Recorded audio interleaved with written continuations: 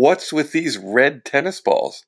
Find your aha moment right after this. Do the best you can with everything you got. Struggle day to day, cherish every fight you fought. Destroy your obstacles, remove the blocks.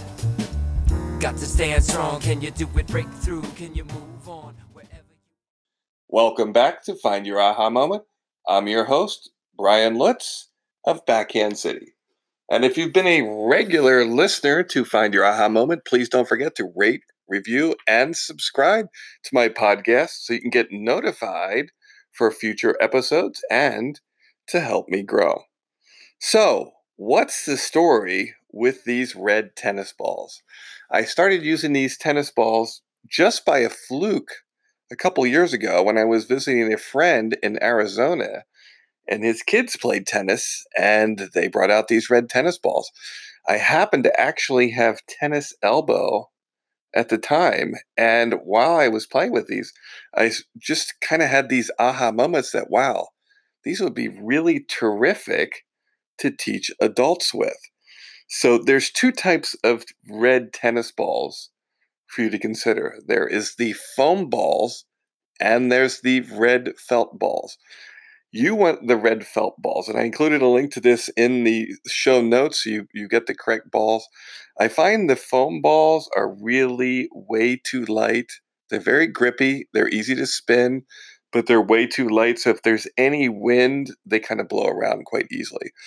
The red felt balls are very good. They have a little bit more weight, but the real benefit is just learning to control the ball when you rally.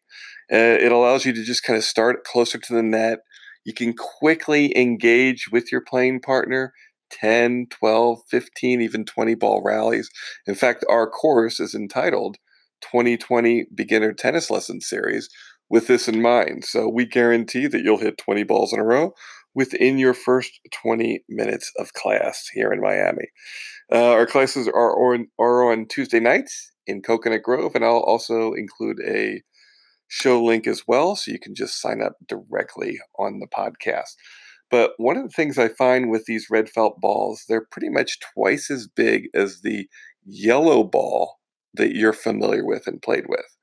The red felt ball also obviously is two-toned. It's optic yellow and red. So when I teach topspin and we talk about tracking the ball, you get to see the effects of what the ball's doing in flight, which is very helpful for recreational players' learning curve. The other thing it does is it really allows us to teach our system, and it gives you more time to react to the ball and create better space and awareness with your racket face when you make contact. Now, I think one thing people are afraid of is like, hey, are these red tennis balls going to ruin my tennis game when I go to a yellow ball? And the short answer is no. You're going to learn the correct technique, and it's going to transfer nicely to a regular tennis ball.